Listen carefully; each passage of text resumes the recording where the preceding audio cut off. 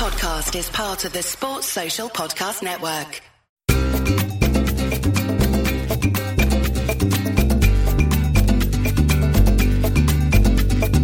Hello everyone, welcome to this week's edition of the Spanish Football Podcast. We already had absolutely loads to talk about for this week's pod. We had a massive weekend of action in La Liga, some really big games, some big results as well. So loads for us to discuss on match day 17. And then we had the Champions League draw as well, which was what it was. It's turned out how it's turned out, and has also given us more to discuss. Sydney, how are you holding up, mate? I'm all right. Yeah, the Champions League draw was just a bonkers way on a day that's always busy anyway. Just kind of a bonkers way of going, just losing the plot completely, really, wasn't it? Yeah, a little. And I suspect it's not. I suspect it's not over either. Yeah, well, the Champions League draw, just in case anyone isn't entirely up to speed what happened. We thought the Champions League draw for the last 16 was Real Madrid against Benfica, Atletico Madrid against Bayern and Villarreal against Manchester City. But no, it had to be redrawn because of a technical issue with the software, which helps make the draw happen. Anyway, without getting into technicalities, it's been redrawn, and it's Real Madrid against PSG, Atletico Madrid against Man United, and Villarreal against Juventus. Real Madrid aren't happy, Sid. They're deeply unhappy. No, I mean, look, first of all, I understand why they're not happy. Because if you've been put in a position where you think you're getting Benfica, and then it gets changed and it's PSG, you're going to lose your rag a little bit.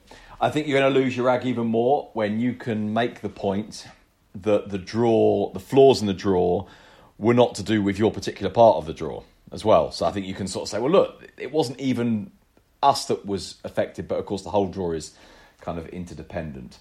And just the whole shambles of it. And then you add another element to this, and I do genuinely think this is an important element. Real Madrid are the drivers of the Super League project.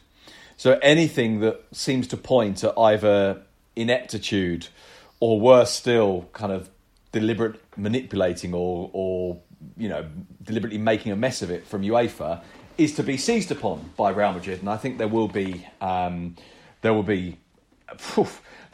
than words said. Put it that way. As a tweet that I saw rather humorously put, luckily Florentino Perez is the type of guy to take this on the chin. Not quite.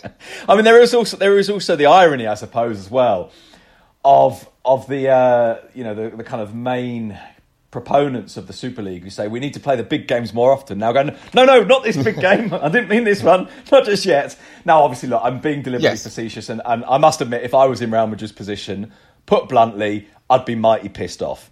And they are mighty pissed off, but and they are. It's not probably going to get them too far. But let's see. You said you don't think this is the end of it, but yeah. So reaction to the second draw, Real Madrid PSG has got quite a lot of narrative to it. Just a little bit. I mean, we had a bit more narrative when we thought that it was PSG Man United because of the obvious and slightly tedious. But I suppose it's quite nice to have it probably one last time because I imagine it won't happen again. The Messi Ronaldo thing. PSG Real Madrid has absolutely loads of narrative as well, of course, because Sergio Ramos is there, because Kylian Mbappe is there, and it's going to be very, very interesting. Beyond all the kind of footballing elements, to see how the Bernabeu reacts to both Mbappe and Ramos. Now, on the face of it, given that he's already done much more, you'd expect an even warmer reception for Ramos than for Mbappe, but I almost wonder if it might actually be the other way around. Then, of course, let's look at it from a footballing point of view. I don't really know, and things may well change between now and February, how to analyse this, or we don't need to analyse it now, I don't think, because it's in 3 months. Good, let me off the hook, please do. Yeah, no, fantastic, thank you. All right, I'm not going to analyse it. Let's just go sort of generically as we did. It's quite a lot. It's quite a lot harder than Benfica. That is sensational analysis. There's also that's what they come for. That's why they pay us the big There's also narrative as well with Atleti against Man United. Yeah. There is. Ronaldo returning to Madrid. David De Gea returning as well to Atleti. I'd forgotten all about David De Gea. Yeah. I think quite a lot of people had. That's true. He is going back to Atletico Madrid. Ronaldo got a lot of pelters when he last played against Atletico for Juventus. And I think it was at Atletico when he came through the mix zone and did that 5 gesture I've got 5 Champions Leagues. You lot have got none. And that won't be forgotten. He was really. They really laid into him. And then Villarreal against Juventus. I think Villarreal initially had Manchester City, so it's a more winnable tie, but it is still a very difficult tie. Yeah. Okay. I mean, I think the reality is that Villarreal knew that they were almost certainly going to get a team that was going to be very, very, very difficult to beat. In fact, I think they were almost certainly, whoever they got, I don't think they could have been favourites in this round. We've also had the Europa League draw, no problems here, although some really tough-looking fixtures for the Spanish-looking sides. Barcelona taking on Napoli, which is just about as difficult as it could have been. Yeah. Real Betis travelling to Russia to take on Zenit St. Petersburg. Real Sociedad face RB Leipzig, and then Sevilla with a kinder draw against Dinamo Zagreb. Those were the European ties then for Spanish teams. We're not dwelling on it too much, obviously. There was a lot of controversy. And if you want to ask us a question about it, you can, fortunately. Our patrons get a Q&A pod every single Tuesday. They also get a bonus pod on a Thursday. They get access to our historical series. TSFP presents 2 episodes a month. So there's loads for patrons at patreon.com/TSFP. Come and join us.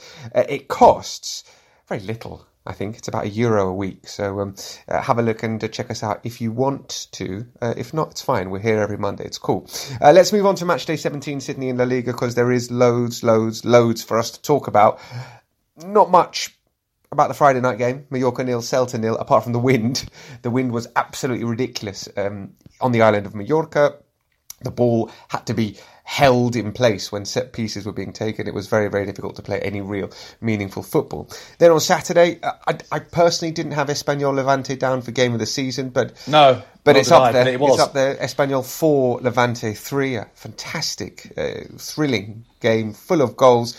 And a historic one as well, because Levante are now on the longest winless streak in La Liga history. It's 25 matches. Nobody has ever gone 25 consecutive games without a win. That's the irony, isn't it? On the day that Levante officially became the worst team in Spanish football history, they produced possibly the best game of the season. Absolutely. Alaves Getafe was not the game of the season, but it was still an important point claim. Getafe could have gone out of the relegation zone had they won, but Joselu equalised late on for Alaves to claim a point. Then Valencia 2, Elche 1. Valencia on a really, really good run of form. They're 7 matches unbeaten. There was controversy here. Elche thought they'd had a late equaliser, but we don't have goal line technology in Spain, so we don't fully know if the ball crossed the line or not. We do have VAR, but in this case the VAR wasn't entirely conclusive. I guess it depends what you want to see as well, because we tweeted a picture of the ball potentially crossing the line, potentially not, and loads of Valencia fans tweeted us saying it's clearly not crossed the line. But yeah, the idea is that it's a doubt. We don't fully know, and exactly. we should have goal line technology. It's so easy. Yeah. I mean, we argue about the VAR, and there are some people who are radical enough as to say we should get rid of the VAR. And I think even those people would say, well, we should have goal line technology, because there's literally no hassle with goal line technology. It is yes or no, end of story. And I mean, you'd think that you could use those lines for the offsides. You could use that on the goal line, couldn't you? You could be able to pull them up to the goal line and see where the ball is. But yeah, the final game on Saturday saw Sevilla somehow win in Bilbao, beating Athletic 1-0. We've seen this game before. It was basically exactly what happened at the Bernabeu. Athletic missed about 5 or 6 really, really good chances, and Sevilla scored, and they won. I did the maths, by the way, because I mean, our listeners obviously don't know this, but on our internal communications channel, I said to you some statistic that I'd heard on the radio, which turned out to be nonsense. It was nonsense, was it? Right. Okay. But wait, it's almost as good. Nonsense. That was. I think they only scored 1 of their last 57 shots or something. It was completely crazy. But here you go. I actually did the maths. So I mean, in the most simple way possible, which was to go to whoscored.com and just go through and total up the number of shots they'd had in the previous 5 games. So here we are. Athletic Club have not scored any of their last 40 shots.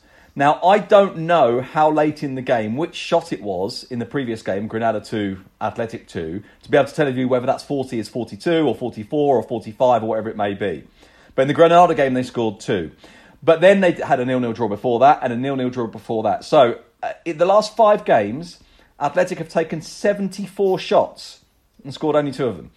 That's pretty crazy. They do have a very high expected goals Athletic Club, the fifth highest in La Liga, and they are in terms of goals per game, they are the joint lowest. So that gives you an idea as to their problems. Then on Sunday, it was a super Sunday, some really big matches, and it kind of lived up to its billing as well. Villarreal beating Rayo Vallecano by 2-0. Rayo with 7 wins and a draw from their 8 home games, but only 1 win in 9 on the road. Big win for Villarreal. It's been a good week for them. Osasuna 2, Barca 2 was absolutely a thrilling game. Really enjoyed it. I think Barcelona played some nice football, but Osasuna got up and at them, and they got a fantastic late equaliser through Chimi Avila. More on that in just a second. Betis are absolutely flying. They beat La Real by 4-0, although it doesn't necessarily tell the whole story of the game, because La Real had plenty of chances and really probably didn't deserve to lose 4-0, but they did.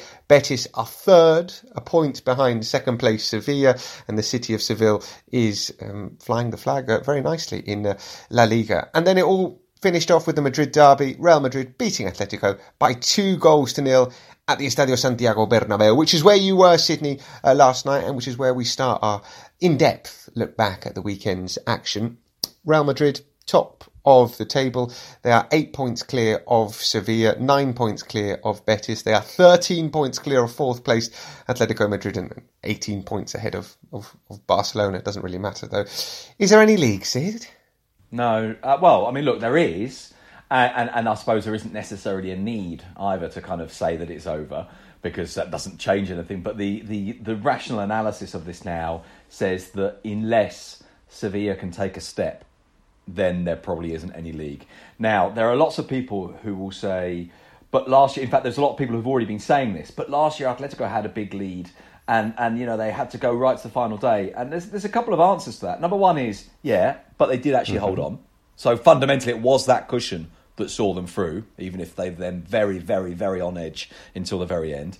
Also, last year, they were effectively overachieving at that halfway stage of the season with 50 points.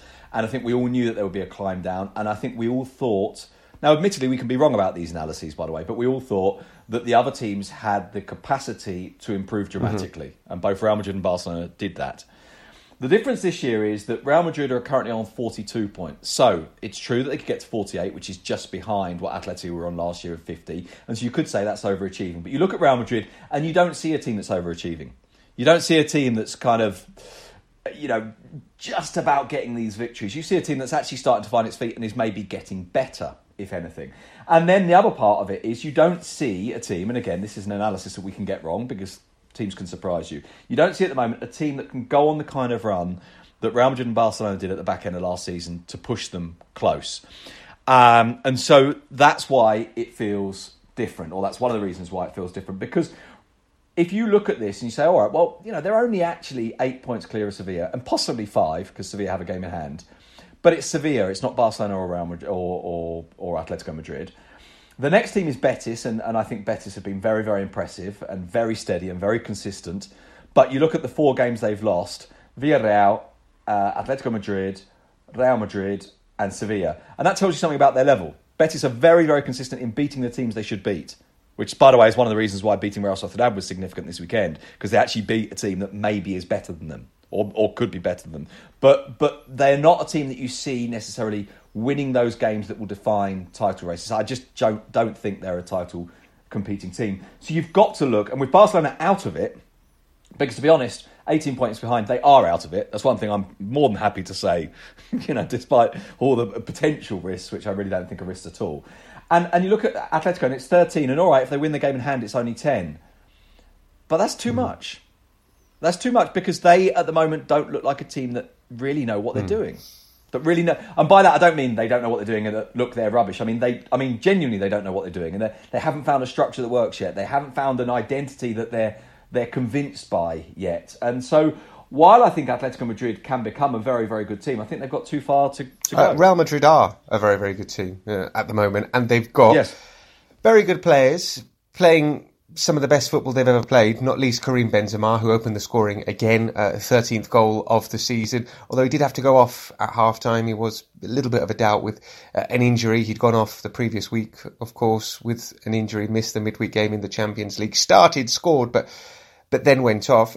He was assisted by Vinicius, who assisted both goals. He played the pass for Marco Asensio to score the second as well. We've been going on about how Real Madrid have been scoring loads of goals this season, and it is in part to Vinicius improving massively and actually scoring, and Benzema being in really good form. But I'd suggest that it's also in part because of Vinicius's all-round play as well, because his intelligence, his awareness, his final ball decision-making has improved so massively as to benefit the team hugely. Yeah, absolutely. I mean, you look at the 2 assists yesterday, and they are not outrageously good assists, but they are both assists of someone who has a calmness and a clarity that maybe a year ago he wouldn't have had. Because of continuity, because he's getting older. He spoke very well post-game, I thought. Yeah, I thought that as well. He doesn't stutter anymore. He speaks confidently, clearly. Yeah. I mean, there's still moments when it's sort of slightly gobbledygook and that he just talks about what he wants to talk about. But there was a confidence in the way he was expressing himself as well. And he said very clearly that thing that I think he'd expressed in an interview with El Larguero a couple of weeks ago. But I think it's worth making the point again. And he said, well, look, I was 18 when I came. I'd only had one First Division season. And that was one First Division season in Brazil. And so the idea that this guy would turn up and just be brilliant from the start is in itself flawed. I think there are some elements of chance that might have gone his way. Maybe he was fortunate that those difficult times then were followed by a pandemic and he didn't have the stadium on his back. But actually, I think what he's shown is a real strength of character, because it's very easy to get sunk by the Bernabeu. Very, very easy to get sunk by the Bernabeu, and he hasn't been. And I thought both of his assists were assists of someone calm. And the first one in particular, I mean, I thought Atletico defended it really badly. You've got 6 defenders in the area all running towards their own goalkeeper, and Benzema takes one step back and says, thanks very much then. You run that way and I'll stay here. But Vinicius took the moment to kind of dink it up to him. And this is on the right wing, and he normally plays on the left. So it's not even in an area of the pitch that he's particularly accustomed to finding himself in. Because he doesn't do a lot of runs up the left. And he doesn't do a lot of runs which are straight line runs, if you like, traditional winger runs. He tends to be a guy who comes inside. And so I thought that was very, very striking. One other quick thing about the goal, if only because it's about Benzema, I thought what Benzema did on Sunday was the embodiment of Carlo Ancelotti's attitude towards rotation during this 2-week period, which is, for as long as the players can play, they get us through this, and then if they have to stop, they stop. And basically that's what Benzema did. He came on, scored the goal, my work here is done, see you later. And that's essentially what their attitude has been to this 14-day run. Yeah, Luka Modric played the full 90 minutes. And he's brilliant. We were very pleased that he stayed on the pitch for 90 minutes because he was just another amazing performance from a 36-year-old. He's just a joy, isn't he? And I loved Ancelotti. I mean, Ancelotti, by the way, yesterday was brilliant again post-game in terms of the honesty and the clarity with which he says things, but also it's like, yeah, well, so what? I mean, genuinely, there's a great Spanish phrase which I can't think of an English example. He just doesn't care, I suppose, is a closest example, but it's ruder than that. He doesn't sweat it. He doesn't sweat it now. He's not bothered about things. And because so he's prepared to say things. So he was asked to say, "What did you like about the game?" He said, "Modric." That was a brilliant answer. Yeah, Modric. Yeah. Modric was wonderful. It was a weird game, I thought, from Atletico Madrid's point of view, but from Real Madrid's it was very good, because I was talking to this with a Brazilian journalist on the way out of the stadium last night. This was a weird game in which I kind of felt that Atletico weren't really bad. No. And in fact had chances. And Courtois made some good saves. And Courtois made good saves and had a reasonable amount of the ball. And yet there was a sort of feeling, despite that for all the chances, that somehow Madrid were managing this. It's okay. It's all right. And if you score, well, we'll go and get another one. I mean, that's not quite fair. I mean, that makes it sound like Madrid were a bit more in control than they really were. But if you like, the emotional feeling during the game was actually Madrid have got this. Yeah, no, I agree. Totally. And that was about Modric, I think, as much as anything else, although Casemiro played very well. All right, we're going to move on. There is more we could talk about, but there is lots of talking points for us to try and squeeze in here. Let's talk about Osasuna 2, Barca 2. Let's start with the Barcelona starting 11, because we looked at it and when it came out, and we were surprised. I think it's fair to say, not least because there were some players who featured in there who haven't really been featuring that much. Samuel Umtiti starting his first game since the 29th of April. And then you look at the formation as well, which was a little bit difficult to fathom. And what's Xavi playing at with these team selections and this formation? I think this is stating the bleeding obvious because, of course, this is what every manager's trying to do. But I think in his case, it's more significant. He's trying to find a solution. He's trying to find a way of getting the pieces to fit and for it to function. I think he likes the idea of, because it was sort of in fact, it was 3-4-3. It was a midfield diamond. That, I think, meant that they didn't have... But then Gavi was playing left-back when they were defending. Well, that's the thing. It was a midfield diamond, but the two points, if you like, of the two side... what would you call them? Lateral points of the diamond were dropping right in quite a lot of the time. So you would have Busquets in front of the back four. You then having people drop into that position. You have De Jong very close to the forward. I think he's trying to find a solution and trying to see if there's something he can do to shake this up. And one of the things that he said the other day, which was very interesting, was that he talked about this almost as a psychological problem. He used the phrase, defeat has become, what was the word? Se ha instalado. Defeat has installed itself at Barcelona. And I think he's saying this is kind of a mental problem, which is one of the reasons why I feel like the signings they have to make now have to be signings that, and this makes it very, very difficult, of course, that are transformative.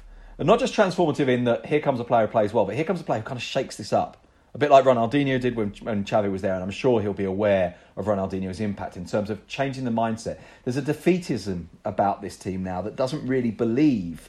But I don't think it's just that. I think there's also a limitation technically. You know, you see that with Luuk de Jong. And I don't think it's about de Jong, but you know, he's an example of that. And I think what Xavi was doing is just trying to see if there's some way of changing this, of shaking this, of kind of altering the... Even if you're not necessarily... You know, even if you look at the quality of the players, said that's my best 11, somehow changing the chemistry within it. The Umtiti decision was a very interesting one. I suppose it's just, look, I want to see if this guy is as bad as we think he is physically. He was bad, by the way. Yeah. I mean, I don't think he was terrible for someone who hadn't... No, I don't think he was any worse than anyone else, but I think he was bad. Yeah, I guess so. Afterwards, Xavi said something quite interesting. He said the one of the positive things is that the youngsters are shining bright and leading the way, but maybe that's also the problem as well. Which sounded like he was calling out some of the more experienced players. Absolutely, he was calling out the more experienced players, because the phrase he used was the young players are carrying us, and that's hard to digest, which I think was a really, really pointed line. Which veterans is he talking about? Is he talking about all of them? Just some of them? Is he pointing the finger directly at Busquets and Piqué, who really are the ones who have to lead this? Alba's a slightly different case, I think. I think he's starting to look at this and thinking, I really need to tear this up. Completely tear this up. But what does that mean? It means you've got to force people out, even if you have to bite the bullet economically on them, I think. Like? I also think the De Jong thing was interesting. Because I think he likes De Jong off the front, and I think we all like Frankie De Jong when he has the ability. Frankie De Jong, yeah, when he has the ability to maraud, and we saw, I think, probably 2 months of De Jong playing really quite well last year, didn't we? From around about, when would you say, March maybe to the back end of the season, more or less. And I think that he thinks, if I can just get this guy going, he could be a really good player. But if I can't, then a big decision has to be made about De Jong and what you do with him. One of the bright points was the performance of Ez Abde, who scored his first goal for the club, as did Nico Gonzalez as well. But yeah, Abde looked... He's got something about him. Every time he plays and he starts, he takes players on, and he looks sort of physical, a little bit unorthodox, but he's an exciting player. His post-match interview's gone viral in Spain because it was very... Have you seen it? Yeah, because all the fluidity he has on the pitch, it's fair to say he doesn't really have when he's talking. He was asked, so what does Xavi bring to you as a manager? And he sort of looked dumbfounded. He goes, "You've got me there. I don't really know." And he actually sort of Yeah, he laughed, was like, didn't he? He sort of "I'm laughed. happy He things. I mean, he basically said things. Yeah, Like, he wow. said, well, he tells me to take people on, and I take people on. So there we go. Yeah. I mean, and to be fair, in a way, you sort of want that. Yeah, you yeah, want yeah. the, if you like, the unconsciousness of Yeah. youth, or the unconsciousness maybe of a player who doesn't think too much. And this brings us back a little bit to some of the things we were saying about Memphis at the start of the season. If part of their problem is emotional, psychological, whatever you want to call it, you sort of need players who don't give a shit, or don't realise, or aren't aware of the pressure. And maybe that's one of the things that's happening with the veteran players. Maybe there is a feeling of the veteran players realise the weight that's on them. And maybe some of the kids don't, because they don't feel it, because the failures have not been theirs. Whereas the failures have very definitely been PK's and Busquets's. Whether it's up to them or not, it belongs to them. And I think they're aware of it. And PK was very interesting after the game. He said, this is critical. It's urgent now. We need to start winning urgently. So they can get their heads down and train hard this week and really focus on their next game at home to Elche. Oh, wait, no. They're going to Saudi Arabia for a friendly tomorrow. Yeah. Maybe a friendly's a good idea. Maybe it clears their mind, gives them a game not to worry about. I don't know. But yeah, it does. On the face of it, it does seem completely bizarre. By the way, they don't even need it, because this is a friendly in homage of Diego Maradona. It's the Maradona Cup series. Yeah, the Maradona friendly played in Saudi Arabia, that well-known place where Maradona played out the best years of his career. It's what he would have wanted. And of course, they now don't need it because they're playing Napoli in the Europa League anyway. Yes, it's true. What was the point? We should talk about Osasuna and let's talk about their two goal scorers, David Garcia and Chimi Avila. Well, we've spoken about Chimi Avila before. Great to see him come off the bench and score a fantastic goal. David Garcia is one of the most underrated centre-backs in La Liga this season. He's been fantastic. It was his third league goal as well, a really good header. Completely unmarked, but a powerful header. And yeah, he's been right up there in terms of centre-back performance this season. I was not even joking when I responded to... I must confess, I can't remember if it was you or if it was actually our TSFP Twitter, when I said selección. I think you look at the centre-backs that are going to the Spanish national team squad, I don't think he's out of place in that. I think he's been that good this year. Yeah. Osasuna still have only got one win at home. Yeah. Which is strange because El Sadar is, as we know, probably the most sort of intimidating and atmospheric stadium in La Liga. It was sold out yesterday as well. Terrific atmosphere, and still they didn't manage to win, although this will feel like a win. Yeah, it will feel like a win. And I also think it's significant because it's not just that's the way they play. That's the stadium. It's also the way they play. There is this sense of continuity from the stadium to the fans, of the sort of the madness of the way they play, very up and at them and direct and putting the ball in the box and crashing into challenges and all this kind of thing that kind of fits with the stadium. So for them not to have done that at home is curious. And I know... From talking to a few Osasuna fans, that there's been a bit of a feeling in recent weeks that the team has become a bit flat, a little bit unexciting, that it's lost some of that sense of identity of being, right, we're the team that puff our chest out and we run at you, even if you're better than us and we know you're better than us. We don't care, we're going to really go for you. And I think in a way maybe it did them a favour yesterday that they were trailing to Barcelona, that they had to do that. And Arrasate actually said it after the game. There's a quote, I can't remember the exact wording, but basically the quote is, me and the fans like this version of Osasuna. And so hopefully they can kind of recover a little bit of it.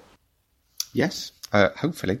All right, let's move on and talk about the side who are absolutely flying. One of the most informed teams in La Liga, Betis. They're third. They beat La Real 4-0 yesterday. We should mention something that's getting a lot of traction on social media, which is great to see. The traditional, now it has become a traditional, reign of teddy bears, La Lluvia de Peluches, which happens at half-time, where all the crowd threw teddy bears onto the pitch for disadvantaged children during the holiday season, for them to have a present. Great to see, and long may that tradition continue. It was sold out as well, the Estadio Benito Villamarin. There were 52,000. It takes 60,000. They've got 48,000 season ticket holders. Not all of them turned up, but a really, really big crowd. To see Betis win 4-0 in a game which could have been a lot tighter had Real Sociedad taken their chances. But Betis are playing really well. They've got some of the best players on the ball in La Liga in Sergio Canales and Nabil Fekir. They've got Juanmi, who is the top scoring Spaniard in La Liga with 10 goals. That has come out of absolutely nowhere. Alex Moreno is playing really well down the left wing. He scored 2 goals as well yesterday. And generally, Manuel Pellegrini, Don Manuel Pellegrini, the engineer, has got this team playing extremely well. And I don't know if you saw the statistics that's doing the rounds. It was on Twitter from Fran Martinez, who has a Twitter account called La Liga en Directo, which, if you speak Spanish, is really, really good for stats. And he tweeted the win percentage that Manuel Pellegrini has. He's got the best win percentage in Primera División in the history of Real Betis. He's got the best win percentage in the history of Villarreal as a manager in the Primera División, and he's got the best win percentage of a manager of Malaga in the Primera División as well.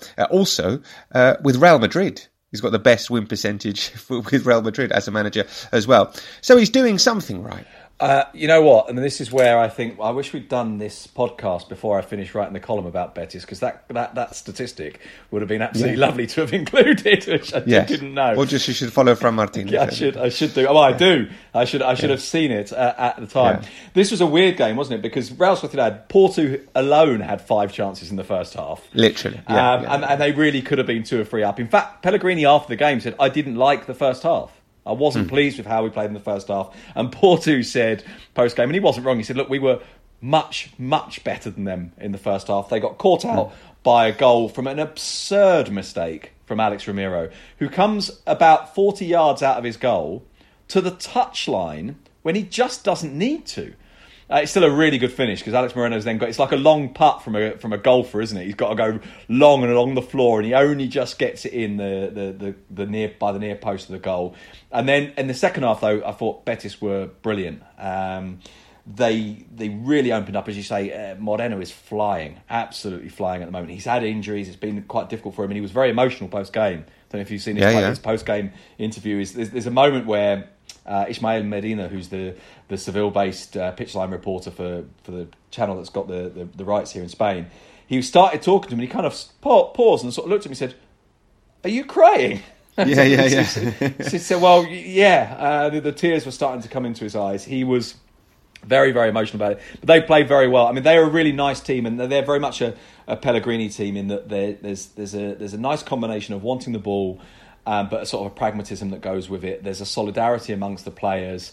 They have technically very gifted players, and I think Sergio Canales is a wonderful footballer. They're getting consistency out of Nabil Fekir, which is not an easy thing to do, because he can be a bit erratic, but he's been consistently brilliant all year. I was speaking this morning, because I was writing about them, I was speaking this morning on the phone to Mark Bartra about this, basically to kind of say, help me understand some of this.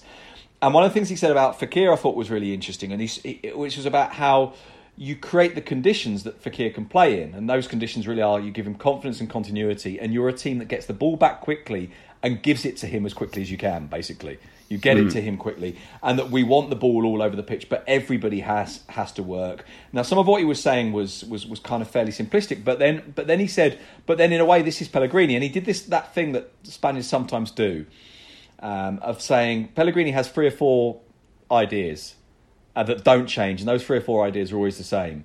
And I said, well, what are they? Because I was all well and good saying 3 or 4 ideas. He said, well, they're not even. He said they're quite simple. They're not. What was it? We said de otro mundo. They're not out of this world. But they're very simple. But they're very clear, and they don't change. Wanting the ball, getting it back quickly. The first defender is the forward. The first attacker is the centre back. The whole thing has to be done compact, and that there has to be a complete sense of this being a kind of a collective approach, not an individual one. And these are very, very simple. He said, but what Pellegrini does is he tells you things, but he never tells you more than he has to. He says he tells you, obviously it's a bit more of a kind of a set phrase in Spanish, but he said he tells you what you need to know, ni más ni menos. So he never tells you more than you need to know. And it's very, very clear and very direct. And I think the other thing that's significant with him, of course, is its stability. So you look at what happened with him, and he had a very difficult start at Betis. And then from the start of 2021, So first game in 2021 begins a run of 26 competitive games last season, of which they only lose one. They only lose one of 26. Now, admitted, there's too many draws. I think they draw like 7 of the last 10 or something, which is much too many. But there's a consistency about them, and they compete every single game. You know, even the Real Madrid game when they were beaten, they could probably argue that they were the better side for an hour or so. They're doing really, really well. Let's see how long this excellent form can continue for Real Betis. That's just about all we've got time for on this week's edition of the Spanish Football Podcast. Before we go, a quick mention of the Segunda División. Leaders Almeria beat Zaragoza 3-0. They're 9 points clear at the top of the table. After that, 2 points separate 4 teams. Ponferradina are second. They drew 1-1 at Leganés. Then it's Eibar, who drew 2-2 with Malaga. Tenerife, who drew 1-1 with Lugo. And Valladolid, who unfortunately beat Real Oviedo 2-1. This week, it's the Copa del Rey second round. There are 28 one-off games being played on Tuesday, Wednesday and Thursday. Some highlights include Cristo Atlético against Espanyol, Linares against Alaves, Andrax, conquerors of the mighty Real Oviedo, hosting Sevilla, the mighty Rayo Vallecano travelling to the small town of Bergantiños in Galicia, and Atlético Sanluqueño, where Sid's best friend, favourite ever player, the mighty Doc, is playing. They're playing Villarreal. So yeah, some, and also Deportivo La Coruña against Osasuna. Fantastic, great tie for Depor. So that's the Copa del Rey coming up this week. We'll be back tomorrow with our Q&A pod on Patreon. Hope you can join us there. We've got loads of Spanish football content for you there. If it's your thing, which I'm kind of hoping it is, maybe you should come and join us. If it isn't, why are you listening to us? Yes. It would be good if it was. If not, don't worry, we'll be back here next week, as always, talking about Spanish football. Adios, amigos. Speak to you then. Bye-bye. Cheerio.